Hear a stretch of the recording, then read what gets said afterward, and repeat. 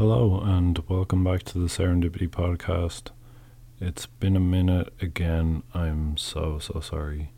I did not mean to leave it this late again. I am a master of procrastination, full disclosure. And, it's the right time for me to come back to it now. I've done all the other things. And I have something cool that I want to talk to you about this time.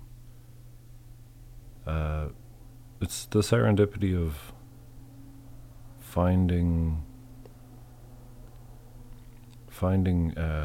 self-efficacy in failure. So it's kind of piggybacking off the last podcast, because I believe which was entitled The Serendipity of Failure. This one, we're going to relate that to Dark Souls games. Now, if you are a fan of Dark Souls games, this is going to be a lot of me explaining stuff that you already know. So just be aware of that. But if you don't know what Dark Souls games are, might be a good idea to check them out. A lot of people will tell you that they are the best game for improving your mental health. Now, I'm sure there's a lot of arguments on the internet about that, but I've actually found in my own personal experience that they do help with your mental health quite a lot. And I want to explain how. So in the Dark Souls world, you're dropped in there and you don't have any attributes. What I mean by that is you haven't leveled up. You're starting off at the floor with everything, right? And as you go along, you're able to increase your abilities throughout the game. Now, this differs from most other games because it doesn't gear you up for success from the get-go. And a lot of games do this. And a lot of games that are very enjoyable and very successful do this because it's about cultivating this kind of experience that you have, right? So the game wants you to stay engaged, and therefore they make it a little too easy for you, right? But with Dark Souls games, and also I should clarify, by Dark Souls games I mean any of the actual Dark Souls series, but also Elden Ring and Bloodborne. There may be other ones that I'm leaving out there, so feel free to correct me. Any of these games, this is what I'm talking about. And you're in this very, you might say, dreary, kind of morbid setting. But the thing about the game is that so much positivity comes out of it because you lose, and this sounds really weird to say it like this, but you lose over and over again. And what you have to do is you have to change your strategy and you have to level up. And the game requires you to work hard to succeed. But when you do succeed, you feel very accomplished and like you've achieved something. And it's very much like I talked about BJJ in the last podcast. BJJ is very similar because, like I was saying, you go out there and you get your ass handed to you over and over again. But at the end of it, you turn around to your teammates or whoever you're training with and you say to them, that was awesome, like how did you do that? I mean, you just kicked my ass and I really want to know how you did it because it's going to make me better. It's going to help, prevent me from allowing yourself or somebody else from doing that to me in the future. Or I can do it to other people and it can make me more successful and improve my game. And it's the same kind of thing with Dark Souls because You see this iconic caption every time you die. It says you died, and you get used to seeing it because it happens over and over again, hundreds of times, right? Throughout your journey, and you're constantly getting humbled. But through that, you figure out strategies, ways of beating the bosses or getting through the levels, and you end up cultivating this strategy by yourself, and it becomes successful eventually, but after a lot of defeat.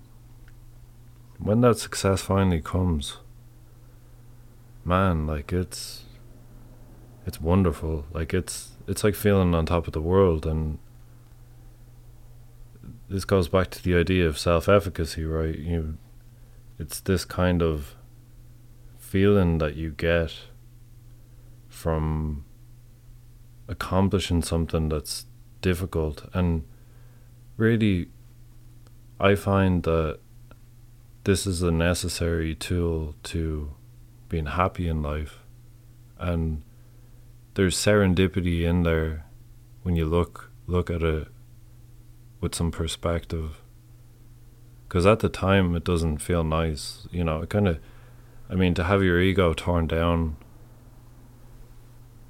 to feel like you're losing over and over again, it's tough to deal with, right?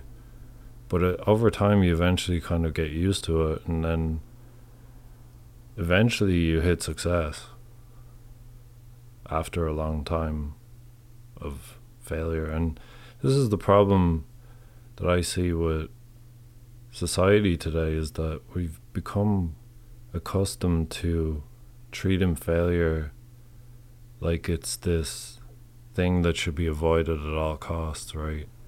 That you should stay away from it as much as possible. And that's really not the truth, because if you want to be happy and you want to succeed in life, failure is the best way to get there. It really is.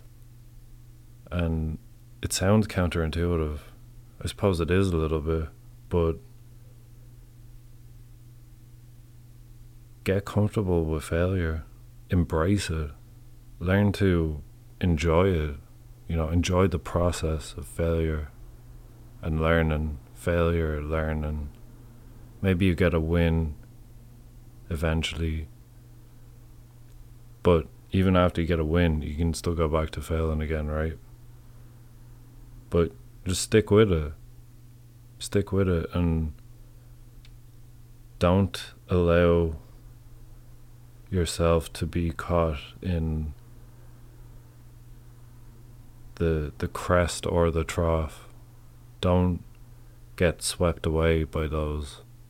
So what I mean by that is, when you have a trough, you have a down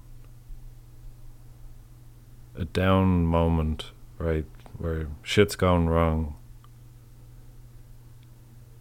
learn to just kind of let it go. Learn to not get absorbed by it. And by the same token, when you hit the crest of the wave and you're riding high, don't get carried away. Don't let your ego go away with itself. You're not the best in the world. You're very, very unlikely to be the best in the world. There is always going to be somebody better than you.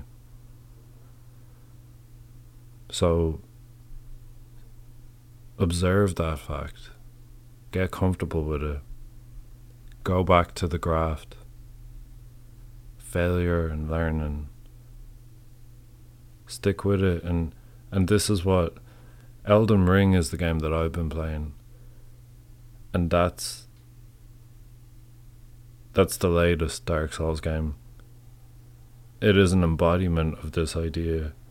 The bosses in particular. You could get killed 50 times fighting a boss before you figure out, oh, I should have rolled. I should have ducked his attack. I should have parried it. I should have used this weapon. I should have equipped all my health potions, right? All these different strategies, you know. If you stick with it, though, you eventually beat that boss. And the feeling of accomplishment that you get is just wonderful. It's unparalleled. And that's why Dark Souls games are wonderful, because they model reality. They model real life and hard work and not being given things, right? Not being mollycoddled or sort of helped along. You have to really work to get that success that you seek. And I think, I mean, people say this about jiu-jitsu as well. I can kind of see their point. Even though I'm still early on in my journey, I mean, I don't even feel like I have the authority to really talk about it like I know what I mean or anything like that, because I don't, you know. But I will say that, I mean, everything in life these days, it's kind of been sort of made easier, made a little bit dumbed down, and we need to try and avoid that, because, you know, embrace the toughness of life. Embrace the difficulty, get through it, get to the other side, and you'll feel that sense of accomplishment. It'll come, I promise you. And that's all I have for this week, but I promise there will be another one soon, and I will try not to leave it as long as I did this time. So, have a fantastic week. I'll speak to you all again soon. Peace out.